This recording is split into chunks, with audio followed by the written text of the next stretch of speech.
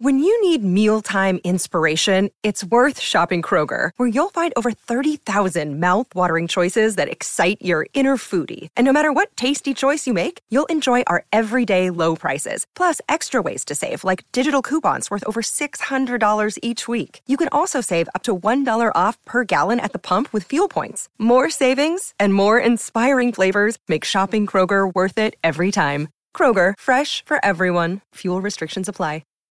What's going on, Packer fans? Welcome into an all-new episode of the Pack-A-Day podcast, along with Acme Packing Company. I'm joined once again by the one and only Justice Mosqueda. You can find him on Twitter or X at JUMOSQ. You can find me at Andy Herman NFL.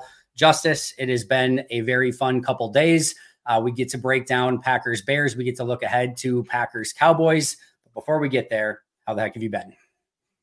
I'm great. I'm currently watching, I think, America's team, the Michigan Wolverines, beat down on the Washington Huskies. So I think that's good for me, as I'm somehow the only Ducks fan who's also a Packers fan. So you just like green and yellow. The Wisconsin fans are probably not so happy. But me, personally, Ted Bundy was a Husky. So yeah, I did see that tweet. Who was Ted Kaczynski? Was the Michigan guy? Ted Kaczynski is Michigan. Yeah. Gotta love it. All right, let's jump into obviously what has happened. The Packers are going to the playoffs. It's absolutely freaking amazing. Let's just start there. Packers are going to the postseason. It has been a crazy topsy-turvy, up and down roller coaster season. 2-5, beat some good teams. You get the Tommy DeVito situation. Baker Mayfield looks like the second coming of whatever great quarterback you want to insert. And then, of course, you get a 3-game win streak to end the year. How are you feeling about this Green Bay Packer team? Right now, I mean, so Tex and I had a funny conversation. We played a little game of do you believe last night after the game.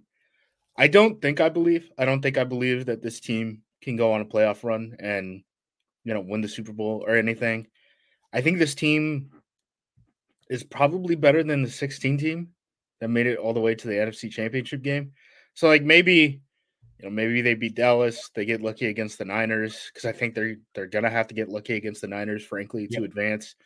And then I think that's probably when the Cinderella story probably ends. But I'm feeling pretty good. I'm happy. I mean, as long as Jordan Love doesn't get hurt in this game, I mean, everything is just house money at this point, right?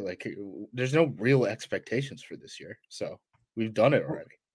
We're editing that out because we're not even putting that in the ether that Jordan Love could get hurt in any game ever. That's not going to happen.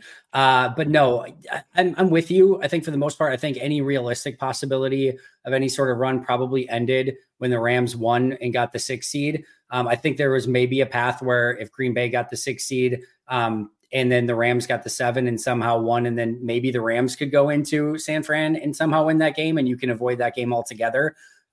It'll be a difficult path and journey to Dallas, to San Fran, whether it's Philly, Detroit, LA, wherever it is after that. I guess Tampa maybe, but either way, that's a really difficult path to the Super Bowl. And then you probably get matched up with Ravens, who is somebody really good in that situation as well. That is an extremely tough path that I don't think this team is anywhere near battle tested for yet, and nor are they supposed to be.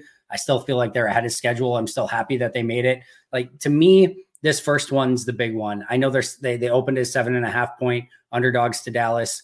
When we did it live and Alex Strofe said that to me, I don't know what you would have your gut feel would have been for what the spread would have been, but I was surprised it was that high. I was thinking more like 5.5, and I know it's just like a 2-point difference or whatever, but 7.5 caught me a little bit off guard. I didn't think Green Bay was going to be quite that big of an underdog. I know Dallas is undefeated at home, but what are your thoughts on the spread?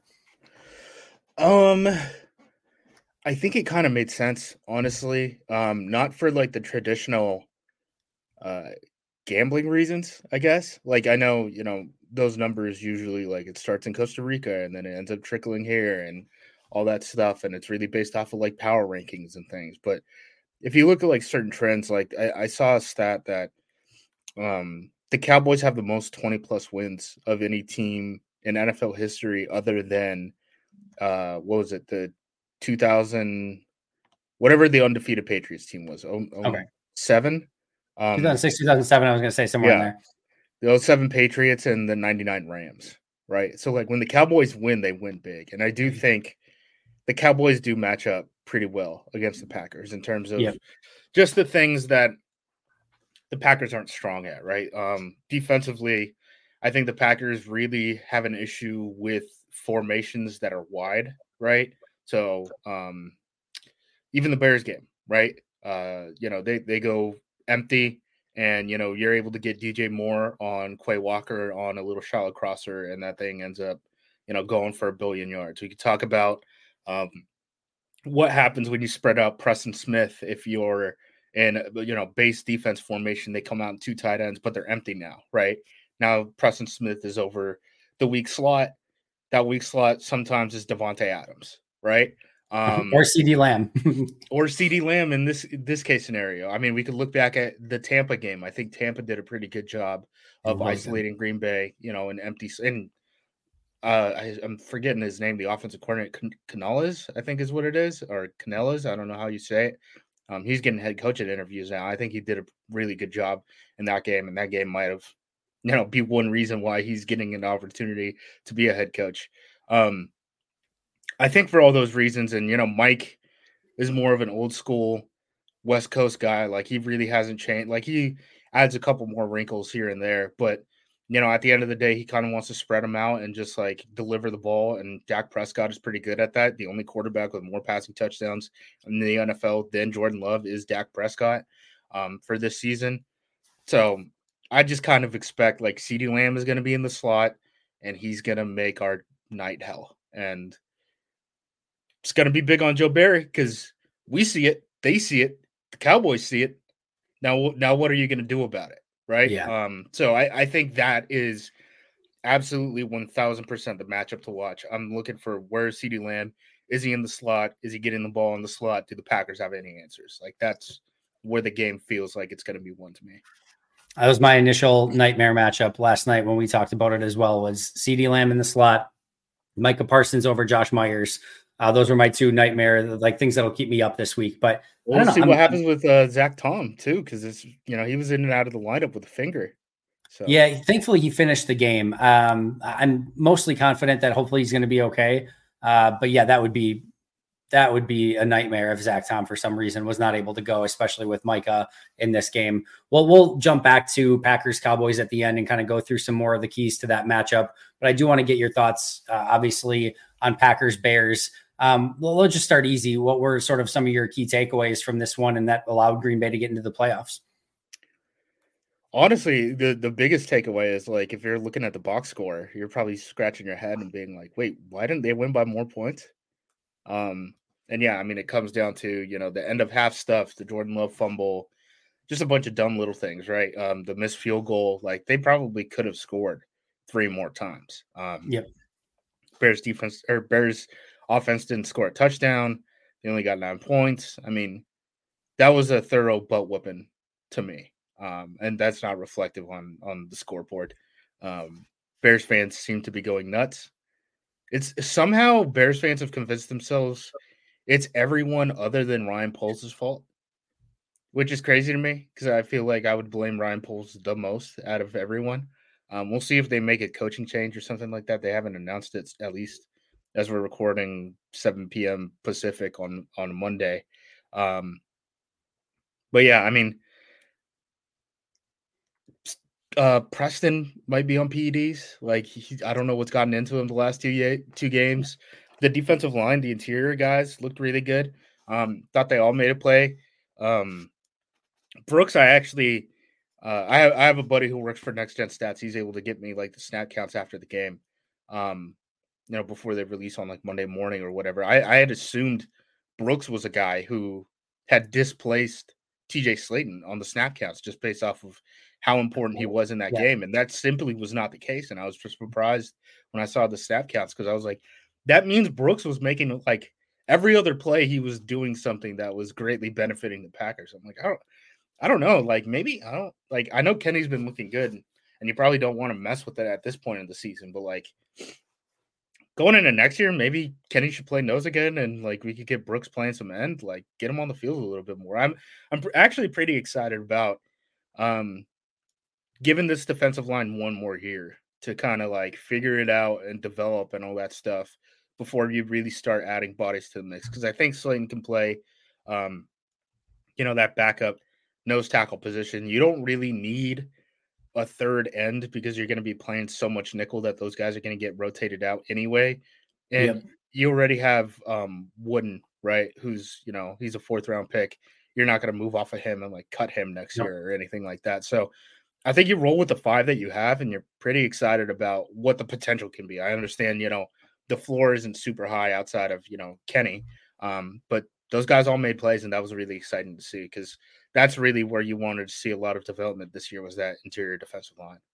Yeah, I want to talk about the defense right away. And one of the things that I took away from this one is when they can get one-on-ones for a lot of those guys, I think that's when we saw a little bit more 5-man rushes. And it feels like when they can get Gary, Preston, Brooks, Wyatt, Clark, just a bunch of guys one-on-one, one or two of those guys are going to win. And I think we saw that a little bit this past week. Thought they did a better job of kind of keeping the pocket a little bit more, collapsed and not those easy escape routes for Justin Fields, holding him down. Obviously you have the 5 sacks, but not able to get out and run for a bunch of yards, I think was a huge key to this one.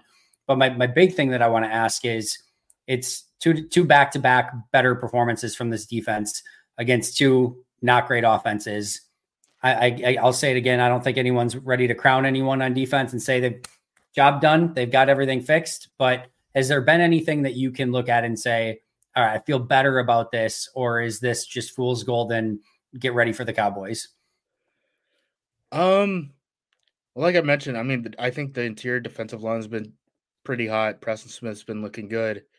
But as far as like some of the schematic issues that you have with Barry, or at least that I have with Barry, I know everyone doesn't like, playing off coverage and stuff like that. And they just don't like the style of play. But in terms of like the actual, like, to me, the ones that I'm like, this is a problem getting off the bus, right? Like wide formations is an issue for you. I didn't really see that fix. It's just something that the Bears really couldn't take advantage of. I mean, how much, empty drop back game were the Bears really trying to do? Justin Fields had something like 15 dropbacks in the whole game, right? Like that's why I'm saying like this is going to be a different game going against the Dallas Cowboys than it is going to be going against the Chicago Bears, right? So to me, no. Sure looked like last week they gave the game ball to Joe Barry and they cut it out of the video on the Packers social media stuff.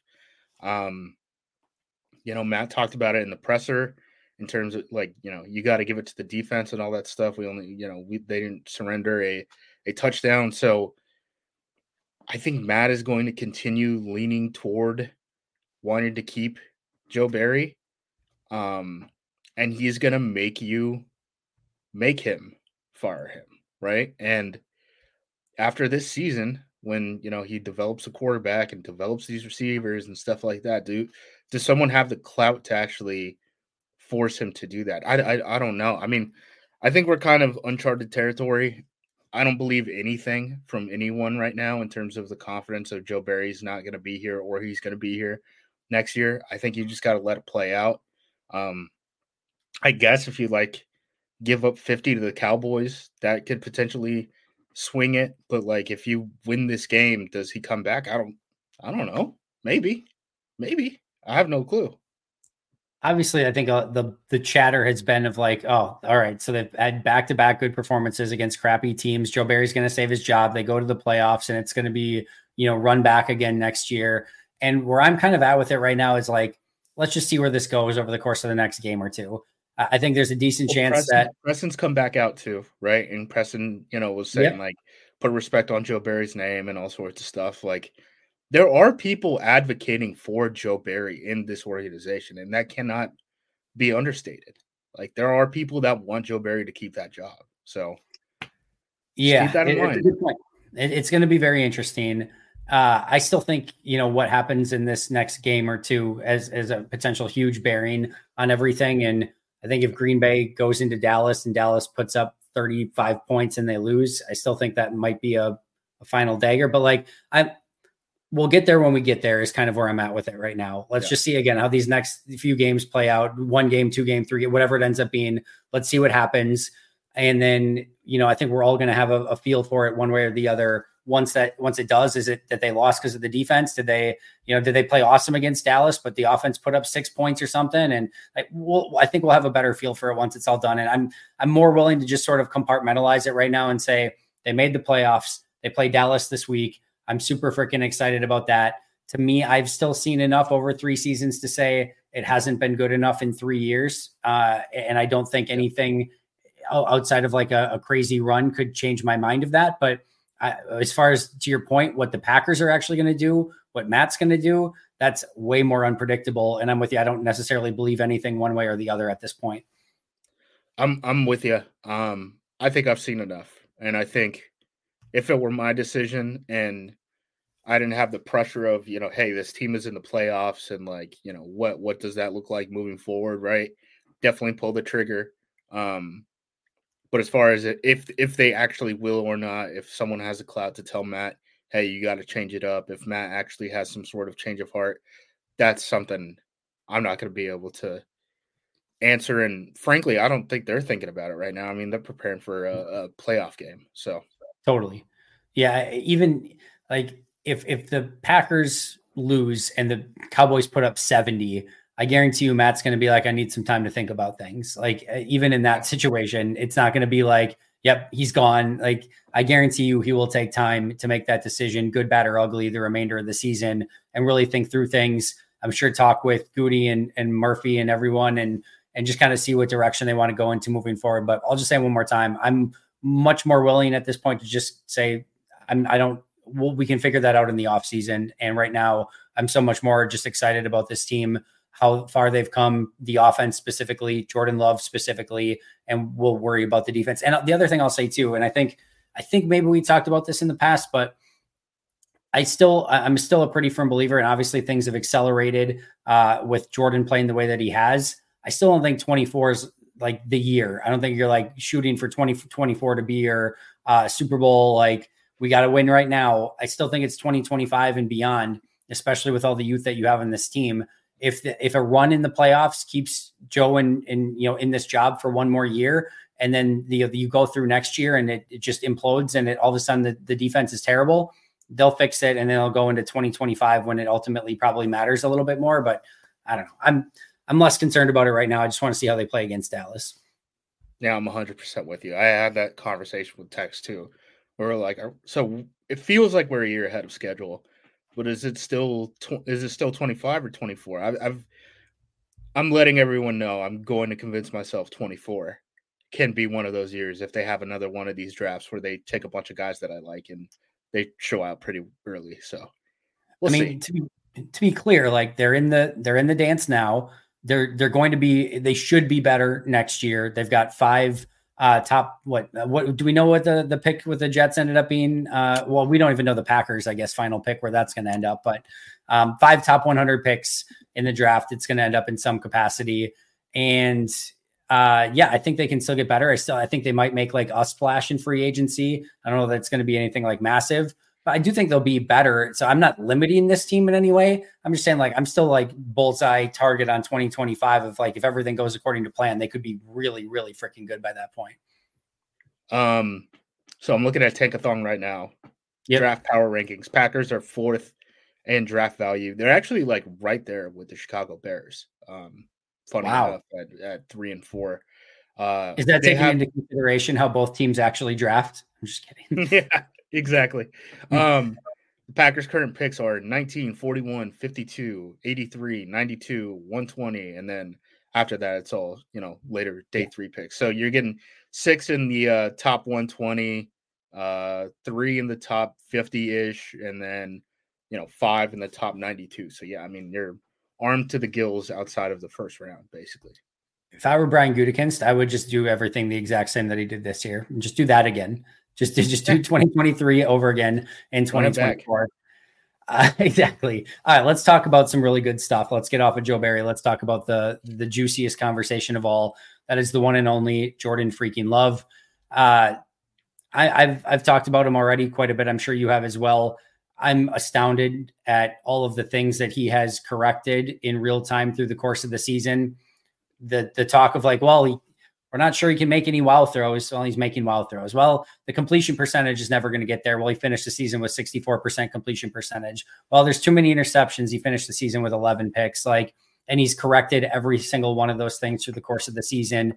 He seems to get more and more autonomy at the line of scrimmage, using his cadence, checking out of plays. He tried and almost got the Bears on a free play because they were swapping people out and they had to call a timeout because they were so disjointed with everything that was going on. This is his first freaking year as a starter at age. He turned 25 in November, and all of this stuff is happening. I don't know. Go for it. The floor is yours. I don't even have a question for you. That's how awesome he's playing. Yeah, I mean, I saw some. I think it was from CBS Sports. I saw a tweet that said, first year as a starter, no quarterback. Only 2 quarterbacks have ever thrown for more yards and more passing touchdowns in their first year in the NFL. It's Patrick Mahomes, which that guy's pretty good, and it's Kurt First Warner. year as a starter, I'm assuming you mean? Yes, first year as a starter. So yeah, I mean, that kind of puts it into perspective, right? I mean, he finished second in the NFL in passing touchdowns. That's nuts. And so it was Patrick Mahomes and who else? Kurt Warner. Kurt Warner. Okay. Yep. So yeah, I mean, above and beyond, we have 2 wide receivers now who can catch 100-yard passing games. Bo Melton has come out of absolutely nowhere, had over 170 yards over the last 2 games. Insane. I mean, I've seen multiple different versions of the Photoshop of that Aaron Rodgers with all the wide receivers cover for Sports Illustrated that now features, they put Jordan Love in the middle and all the wide receivers and tight ends around him. They actually, if you do the math, like there needs to be another spot. A lot of people are leaving Tucker Kraft off, and then people sneaking Tucker Kraft's head just popping in, or another face somewhere else on the cover. Yeah, I mean, there's absolutely reasons to get excited about this offensive passing game. It's been amazing to see how far this team has gone. I mean, they couldn't run the correct routes to start the season. They couldn't complete a deep ball, even though they were attempting more deep balls than anyone else in the league. And now he's just like blacking out. And some of the plays that even didn't count are some of the more impressive plays from that Bears game, right? Like we're talking about the throw in the back of the end zone that didn't end up being a touchdown and stuff like that. Like he's going to get like a $45 million per year contract in March, as soon as they're able to sign him, right? You should be very excited about Jordan Love and his potential moving forward. 5-year, 4-year, 6-year? What are you thinking? I don't know if it matters. I would assume he probably wants 5 years because 5 years is the most amount of years that you can stretch over a salary or a signing bonus. I guess you could probably do it as an extension if you don't want to rip up the contract, and it could be like a 4-year extension. I know he hit a bunch of incentives. Again, I don't think that's going to matter. If I'm Jordan Love's agent, I'm just like, rip it up, give me a new deal. Let's talk business and let's sign it. I think a lot of it's going to come in the form of a signing bonus as far as like the guarantee is concerned. I think he's going to have probably something like rolling guarantees where like almost like the Mahomes deal where it's like 2 years beforehand, the next season's salary guarantees. I don't think the Packers are going to lock themselves up into a situation where they can't get out of the deal, but it's going to be very favorable to keep Jordan Love. And I think that's probably going to be enough to get it done for a quarterback who has 18 starts under his belt right now. I mean, 18 starts, $250 million. Like it's a pretty good deal. Pretty good deal. Good deal for him. Good deal for his agents. I think it's a really good deal for Green Bay too. I sign it if I'm the Packers without even batting an eye. He's answered every question for me. The clutch question was like one of the last ones of like, all right, well, how does he do in a big game in a must-win situation? And he performed. I know he had the fumble, but 5 incompletions, and 2 of them should have been insane touchdown catches, and he should have only had 3 incompletions. So he's answered pretty much everything. Obviously, you have to like playoffs are different. Well, and that's why I'm so excited to see this test against Dallas this week, just to see what does this look like. I don't have no doubts of what he can do in this game. I know it's a really fast defense. I know we'll break it down a little bit too, but right now he's throwing the ball as well as anyone. I talked to Perry and Alex yesterday and said it's right back to when the ball leaves his hands, you're watching the game on TV and you don't know where it's going because you can't see the receivers and tight ends down the field. The ball leaves his hands. I just already have that like crazy innate trust of like something good is going to happen here. And almost like as soon as the ball's released, and to have that already, I don't have enough positive things to say. It is really, really fun to watch him and just his growth through the course of this season. Yeah, and all you have to do is look at what other NFC North teams are saying to realize how special Jordan Love is. Lions fans are like, wait, this is only momentary. Like I'm about to lose this as soon as I grabbed onto the wheel. Vikings fans are just, I don't even know, like disengaged from the entire situation. Their quarterback is probably going to get extended. He's going to be like 40 years old and he's got an Achilles tear. Bears fans, I saw, who was it? It was a former Bear. It was Alex. I can't remember who it was, but he basically got on like CSN Chicago or something like that, and then basically went on a rant where he's like, "I want that. I want Jordan. We don't have that. I want a quarterback like that." And it's like, just sign me up for 15 more years. I have to actually look up because what was it? I can't remember who it was. I'm in a group chat with a bunch of like national sports writers, and they were talking about rookie quarterbacks and situations that they messed up. And I actually had to like use like Pro Football Reference to figure out when the last time a rookie quarterback started for the Packers. And there's been two in my father's lifetime. One of them was Charlie Whitehurst. The other, I think, is Mikowski was the other one. Yeah. Charlie Whitehurst's father, not actually Charlie Whitehurst. David Whitehurst, right? David Whitehurst. I don't know. That was like 77 when I checked it. So yeah, my dad was like 5. I'm 30. But yeah, so like, what a blessed life to be a Green Bay Packers fan. I never have to worry about the most important position in the entire sport because we don't have a dumb owner breathing down our neck, being like, you have to get this guy ready to play immediately when anything looks, semi wrong. Like, we did it, guys. The process worked. My first ever game as a Packer fan was in the north end zone when Brett Favre came in for an injured Don Mikowski and threw a game-winning touchdown to Kittrick Taylor. That was my baptism into the Packer sphere. Pretty good one. Yeah, my dad lifts me up. It's in my end zone. I see it right in front of me. Kittrick Taylor hauls it in, touchdown. That's it. That's like the start of it. I remember some Mikowski. I remember some Mike Tomczak in there. There's a couple of those, but like literally my first game is Brett Favre coming in for an injured Mikowski. And then I've just got to experience, I know a lot of other Packer fans in the same boat, Favre, Rodgers, and then now Jordan Love.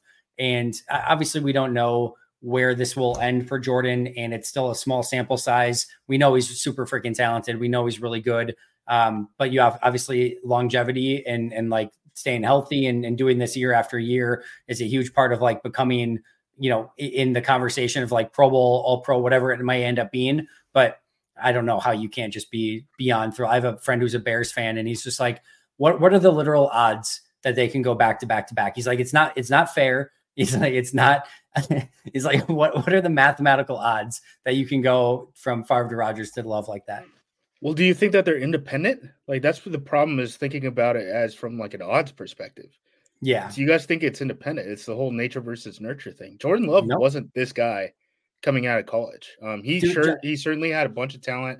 He regressed, I think, his last year at Utah State. I liked his sophomore stuff a lot more than his junior stuff. But like, guys, this doesn't happen with a meddling owner. A meddling owner will not let you take a first-round pick, piss off Aaron Rodgers, who made you a ton of money, right? How many times did we have to hear that conversation of, would it be better if the Packers had an owner? Would it be better if the Packers had an owner? All this stuff. Like, it's not an independent thing. It's a process. Like, that's why you have a strong front office. That's why you, quote unquote ownership, right? Whatever you want to call Mark Murphy's president/CEO, but having guys who can have the chops to kind of take the media heat and deal with the situation. And if you need to pay Aaron Rodgers, out the butt, basically, right, to be able to quiet him down and keep him on your team when he's at an MVP caliber level, you end up doing it. And, maybe that ends up being a cap situation that you have to deal with in 2023 and 2024, but you have a quarterback on the other side of the tunnel, right? I don't think I don't think these are independent interactions, right? Yep. The fact that you can string them together, the fact that you don't have ownership, the fact that you have a strong front office, that's the reason why you're getting the success at the quarterback position. One of the things that doesn't get talked about enough, and I'm trying to put the timeline back together in my head, because he gets drafted in 20. 20 doesn't have any mini camp, OTA, or training camp, right? It's all canceled due to COVID. So then you get third string quarterback. Yeah. No preseason, third string quarterback. So the first time that we, from a media standpoint, credentialed, got a look at him was 2021, OTAs and mini camps, if I remember correctly. And whenever it was, and I think that's when it was, how it was reported on Jordan Love was one of the kinder reportings by everyone in the Packers side of media that I have ever seen. I was there. It was as ugly could be. So not only was he not ready in 2020 to come in and if he had to be the guy right away, because you're a first round pick and you need to be the starting quarterback, 2021, he comes back, OTAs, mini camps. I cannot tell you, nothing past 10 yards was open down the field. In fact, I think it might have been Blake Bortles that they picked up at some point in 21. Yep. Because there was a specific practice that I remembered where it was just Love, trying to go through progressions, having no idea, swing pass outside on a check down. Love trying to go, it was just every single play was just a check. And maybe he did a check down over the middle, but anything past 5-10 yards was just basically off limits. Didn't know how to, couldn't get there. And then I remember, I think it was Bortles comes in and just rifles one down the field. And I'm like, oh, well, that looked different. Bortles, and he hits some undrafted wide receiver down the left sideline for a huge touchdown. I'm like, all right, Blake Bortles is just completely outplaying the rookie first round pick. And for the most part, I think everyone sort of understood the COVID year was sort of just a nightmare sort of season. This is his first OTAs and mini camps, getting a chance. And I think everyone sort of reported on it nicely. But man, it was super, super ugly at times. And from that up until now is, like you said, it's been a process. It's not discussed enough, and Green Bay's done a brilliant job with it. And I think Green Bay was a little bit surprised too, because yeah, Jordan's put a lot of work into this independently. And the way it kind of came across to me and how I pieced it together is he basically showed up in 22 and they were like, oh, he's taking the jump. He might be ready. And then you get, everything that happens with Rodgers in the offseason and stuff. And then, them actually deciding to pull the trigger there. But yeah, I mean, by all indications, he wasn't ready or even close to ready until 2022. Right. Yep. And by that point, you're talking about sitting a guy for 2 years, even just that, not including the third year and Aaron Rodgers and all that, everything else, MVP quarterback, going on a potential title run where you're kicking all this money forward, all that stuff. How many teams are willing to just sit a guy for 2 years? None. Almost the Jets. None. The Jets can't sit Zach Wilson for 2 games without it being a national headline and, everything blowing up on them. Trust the process. I've never believed more in the process than I do right now. I like it. Definitely trust the process. Always trust the process. Unless you're a Philadelphia 76ers fan, then probably don't ever trust the process. All right. I want to talk about the wide receiver core that has no stars. We've talked about it a ton. Obviously, that was Jaquan Brisker's comment. This wide receiver group, every single week, it seems like a different guy goes down, and it just doesn't matter at all, even remotely. Christian Watson can't get back. Dobbs goes down. Reed goes out. Wicks goes out. And it just that doesn't matter. Bo Melton, you're up. Malik Heath, you're up. And they just keep performing. You mentioned it earlier. There's not enough bodies on the SI cover to cover everyone with the talent that they have. Musgrave gets back and only had 1 catch, but he's going to add another flavor to this offense. Add in Aaron Jones rushing for 120 yards every single game, and you get an off. This is by the way, when I was going through grades, I think this is the most impressive 17-point offensive performance I've ever seen in my lifetime. They balled the frick out. Just had a couple of ass whooping that did not get reflected in the final score again. Yeah, exactly. But I don't know what else there is to say about this young wide receiver core, but I don't care how many stars or not stars they have. I'll take all of those guys every day of the week and be super satisfied with who they have. Do you know who led the wide receivers in snaps in this game?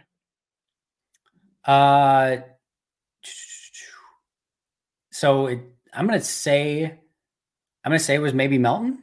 It was Bokeem. It was Bokeem Melton. Yep. That's interesting moving forward, right? Because that means he's legit. I'm 1,000,000% sold already. I'm 1,000,000% sold. Where are Dobbs and Watson on the wide receiver rankings on this team? Because this is where we get dangerous, right? Yeah. It's we close the door and then we become the guys that everyone screenshotted from Devontae's first 2 years in the NFL. They're like, you wanted to quit on him. So I wanted to quit on Amari Rodgers too. I have separate feelings on both. I'm not willing to quit on Christian Watson at all, and I think his high points have been so high enough that I am still super he just has to be on the field. When he's on the field, this offense looks different. Even if it's how teams play with him on the field and some of the stuff you can do, I'm totally cool with that. Again, he just needs to play and he needs to be healthy. And Green Bay is well aware of it as well. Matt LaFleur, how many times now has mentioned of they have to look into it in the offseason, how to keep this guy healthy. So they know it as well. But I'm still all in on Christian Watson. I'm not selling any stock on Christian Watson. I know everyone else seems to want, I will buy all of it. I will gladly buy all of it. Romeo is different. And I just think this is exactly who Romeo is. And that's not a bad thing at all. He's a good wide receiver. I just think that you might have 4 guys that have more upside than him ahead of him and a very specific role for Malik Heath in what he kind of does as well. He's an interesting player. I love the depth that they have. And I honestly don't really care how they rotate him in, but Dobbs, I'm less of I don't think he has a high, I just think this is who Romeo Dobbs is.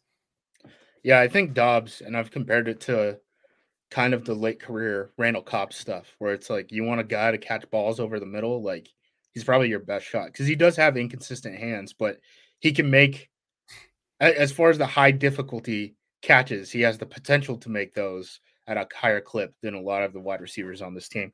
As far as Watson, I'm fine with him being on the field. The one thing that kind of gives me pause, though, is if Watson is missing, do I really think the offense is hurting at this point? And I don't think so. So let me ask you this. I want to ask you something. I do feel I totally agree with what you're saying. And I do feel differently. When Watson was out for this game, there was not a piece of me that's well, they're going to struggle now. I'm they have all the guys, but to an extent, and I know it wasn't Watson filling in for them, but even when Jaden Reed went out for a game, even when Dontavian Wicks went out for a game, even when Dobbs went out, no matter who it's been, I haven't felt they don't have, when Musgrave has been out, no matter what, I haven't felt the only one that I feel at this point that is Aaron Jones. They don't have a replacement for Aaron Jones that can do what Aaron Jones can. I actually kind of feel they don't have a Tucker Kraft either. That's another one that I kind of don't want to lose at any point. I think his overall tight end play brings a lot to the table, but I feel if you've got give me 3 of Wicks, Dobbs, Watson, Reed, Melton, and you can throw in a Malik Heath as a bonus, and I feel really good about where we're at as a wide receiver core. Yeah, and do you know how many carries the non-Jones running backs got in this Bears game? Goose egg. So I don't know what's going to happen with Dylan's situation. That's one I'm definitely keeping an eye on, throughout the week this week. Because if that thumb's not right, I mean, it might just be Jones as the ball carrier, and I don't know if you want to go back into the Cowboys game or whatever. But defensively, I think the one way that you could kind of take advantage of them, it doesn't seem like they really want to tackle, especially in the run game. I've watched some of these Cowboys games down the stretch. I don't think they want it in the run game. And if you only have an Aaron Jones, and we know, you kind of have to use him as a back that you have to spell or whatever, and you can't run him up the middle too much, right? What does that do to your backfield, and what does that do to kind of the game plan, especially in a game where, Dallas might score a lot of points and you might have to score a lot of points too, right? It's going to be interesting. I think this is kind of a bad matchup for the Packers. To me, I wouldn't change a thing. Give me Aaron Jones in the backfield. Like you first of all, there's not a I think he's going to be back no matter what. But like this is the last game of the season if you don't win. So if he needs to touch it like 28 times, like oh no, like I think he'll be fine. He missed enough games. He hasn't had to carry a huge bulk of the carries through the course of the season. His legs look fresh to me, and I think you're probably going to have to chase points at some time in this game as well. Here's what I'll say: I'm more concerned that Jones ends up with 12 carries than I am concerned that he ends up with like 27 and it's too many. If he ends with 27, Green Bay's in a really good spot in this game, in my opinion. So use him as much as you need to use him. If you need to spell him for a couple downs here and there and Patrick Taylor fill in, rip the ball, let Jordan go. I don't care. Like I don't need to see a throw to Patrick Taylor. Maybe you can, get him on a screen or a check down just to get him involved or whatever, but give me Aaron Jones on however many touches you can get him. And on the plays where Jones isn't in, just rip it. And I'm cool with that. Send it in. Send it to Coach Mike. All right. I will send it to the offensive staff of the Green Bay Packers. I'm sure they're listening anyway. All right. A couple other quick questions for you. Then we'll get out of here. I have a fun one for you. You are starting a brand new franchise and you can choose 3 players from the Packers 2023 draft class to bring with you. Which 3 players from the 2023 Packers draft class are you taking with you to start your franchise? Let me look it up. 2023 draft class, not team, right? Correct? 2023 draft class. So Goody's what seems to be a bit of a masterpiece. You've got players that are kind of at different trajectories. You might have the long-term upside of an LVN. You've got a potential starting corner in Carrington Valentine. You've got Carl Brooks balling out. You've got Tucker Kraft, Luke Musgrave, Jaden Reed, Dontavian Wicks. Who are your 3 that you are taking with you if you could have 3 of those players? All right. The Portland Packer Juniors are we're going to be throwing the rock. We got the first overall pick in this draft class. What we need is some guys who can catch for, I'll say it, Drake May, the number 1 quarterback in this class, who I think is actually going to go number 1. Jaden Reed, Tucker Kraft, and Dontavian Wicks. I'll go with those 3. That's kind of where I would lean as well, which is crazy. I think you can make an argument for a lot of other people, but I think those are the 3 I would take as well: Kraft, Wicks, and Reed. I think, I don't need, we're in lockstep. I don't think I can talk myself into anyone else, but it's crazy though that you still have guys that are playing at a very high level outside of that and have super high upsides, and guys like Musgrave and LVN. And we took a pass rusher like 12th overall, and we're not even worried about it right now that he's getting on the field like every 4th snap or something. And he's finding ways to make an impact, and he's getting better as the year goes along. So, but no, I'm with you. All right. Really quick. I know there's been some chatter about Devontae Wyatt. I said, I think he's getting closer and closer to maybe being this breakout player. He still needs to finish. He had a really big impact sack in this game. His pass rush win rate is very, very good. Where are you at with Devontae?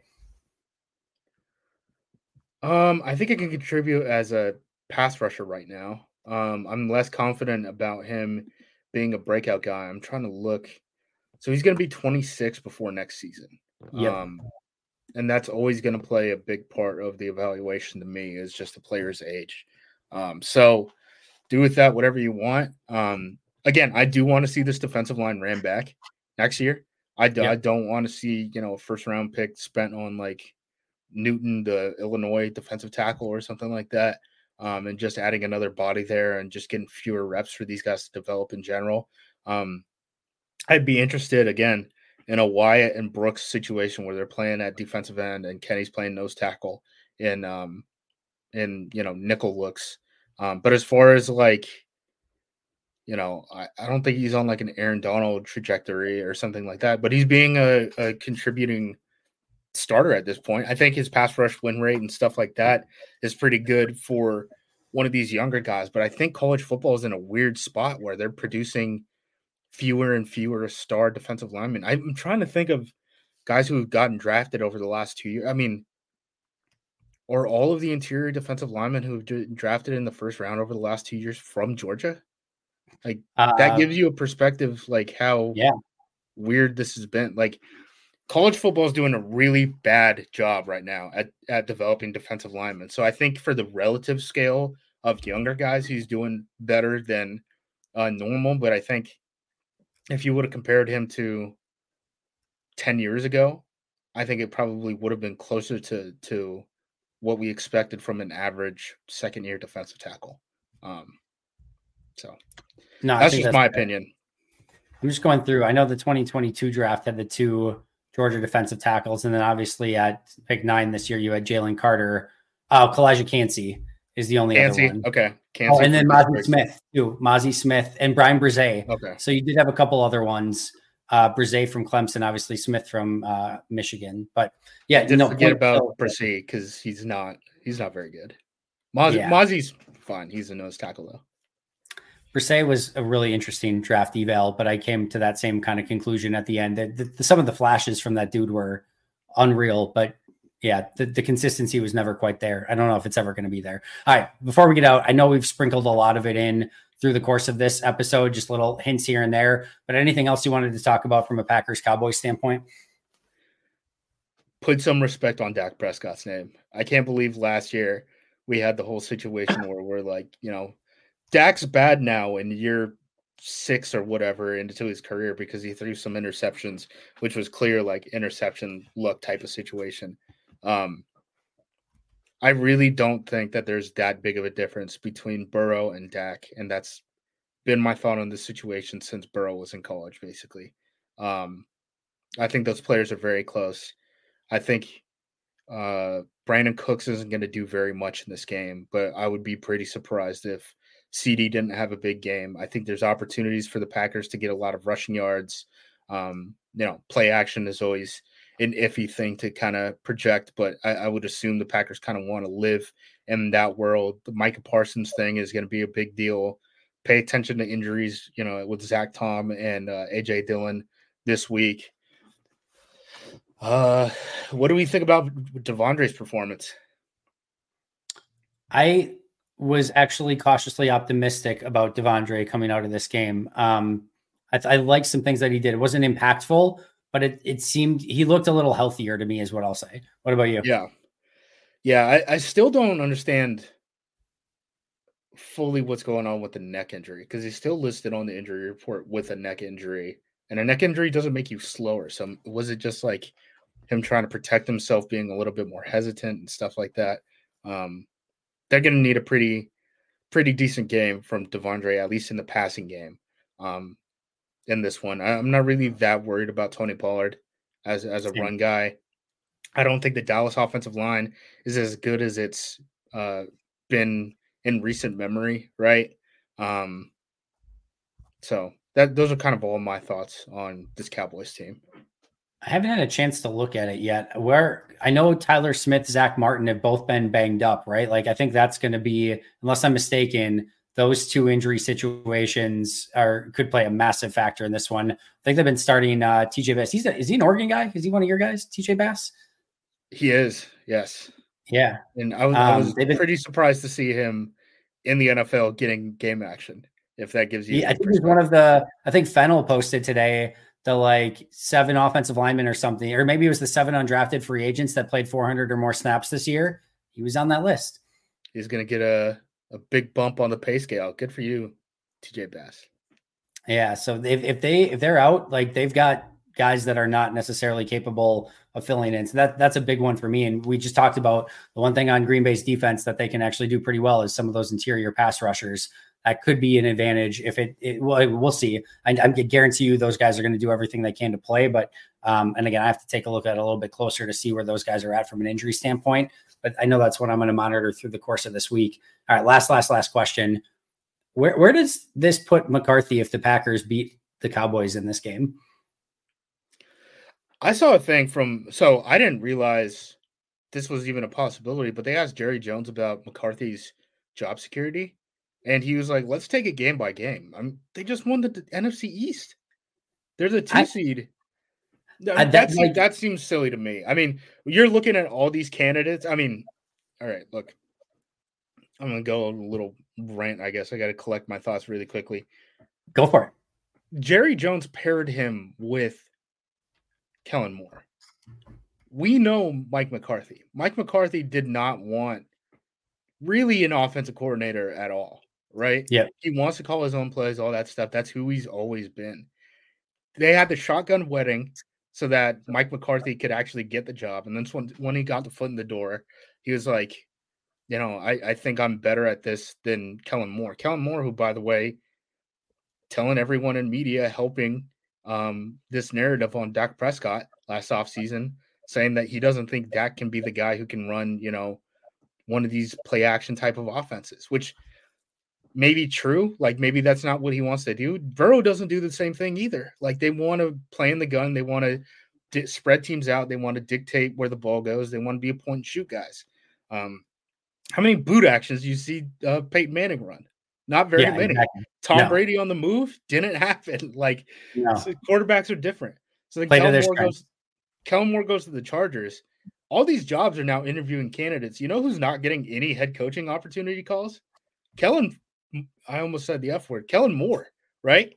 So I thought it was time for the Packers to move on from Mike McCarthy and, seas of change and all that stuff. But like for the Cowboys to can him after he gets the 2 seed seems preposterous to me. Like he's earned an opportunity to keep that job for a little while longer. We are once again, per usual, in lockstep. I don't think he goes anywhere, even if Green Bay wins this game. I do think the pressure goes up considerably in 2024 if Green Bay were to win this game, and especially if Green Bay were to win by a couple touchdowns or something. I definitely think that changes some of the narrative, but I can't imagine, even if Green Bay won easily, that Mike's going anywhere, nor should he. He's earned that spot. And I'm also with you in that I think he's a tremendous coach. I just think that the timing in Green Bay was right it was just very similar to the Aaron Rodgers situation of them moving on this year. Doesn't take anything away from Aaron, doesn't take anything away from Mike. It was just, it had to go in a different direction. It did. It was the right time. But I think Aaron's going to probably be great next year in New York. I'm sure Mike's going to continue to be great in Dallas. But I would be surprised if anything happened to him, even if Green Bay won. But I think the pressure turns up quite a bit. I think that's fair. It's the Dallas Cowboys, though. And it doesn't help that the owner is just like, yeah, I don't know, I'll feed the fire. Right. So I feel like the pressure is always going to be high. The other thing is, like, who are you going to replace him with? Like, is it going to be Harbaugh? If it's not Harbaugh, Dan Quinn? Moving off of okay, I guess. Like, people have been able to hire Dan Quinn for years, and I know they haven't done it. So you just never know with Dallas. You never know with Jerry. Yeah. You never know what it could possibly be. So Dak led the NFL in passing touchdowns. You won the NFC East. Why do you want to reboot? That's what it boils down to me. Here's the situation I would potentially see is Green Bay wins maybe easily, and Dan Quinn says, like, that has like a head coaching job somewhere else, like lined up, like he can get it. And then Jerry has to decide, do I want to go with Dan or do I want to stick with Mike? And then I don't know. Who knows? I don't think it's going to happen either, but I do think the pressure turns up. We shall see. Justice. I thought this one was going to be like 30-minute maybe today of like, oh, we got fun stuff to talk about, but we didn't have like a ton of topics. And of course, per usual, you and I can just probably talk for another 3 hours if we wanted to. Amazing stuff as always. Tell everyone where they can find all of your great work.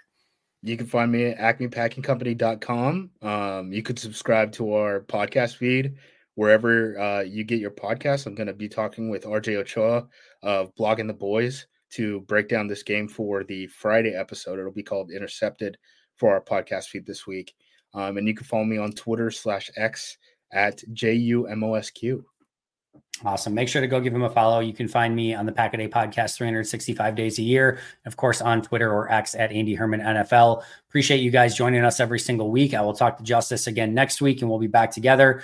But until then and until next time, and as always, go Pack Go.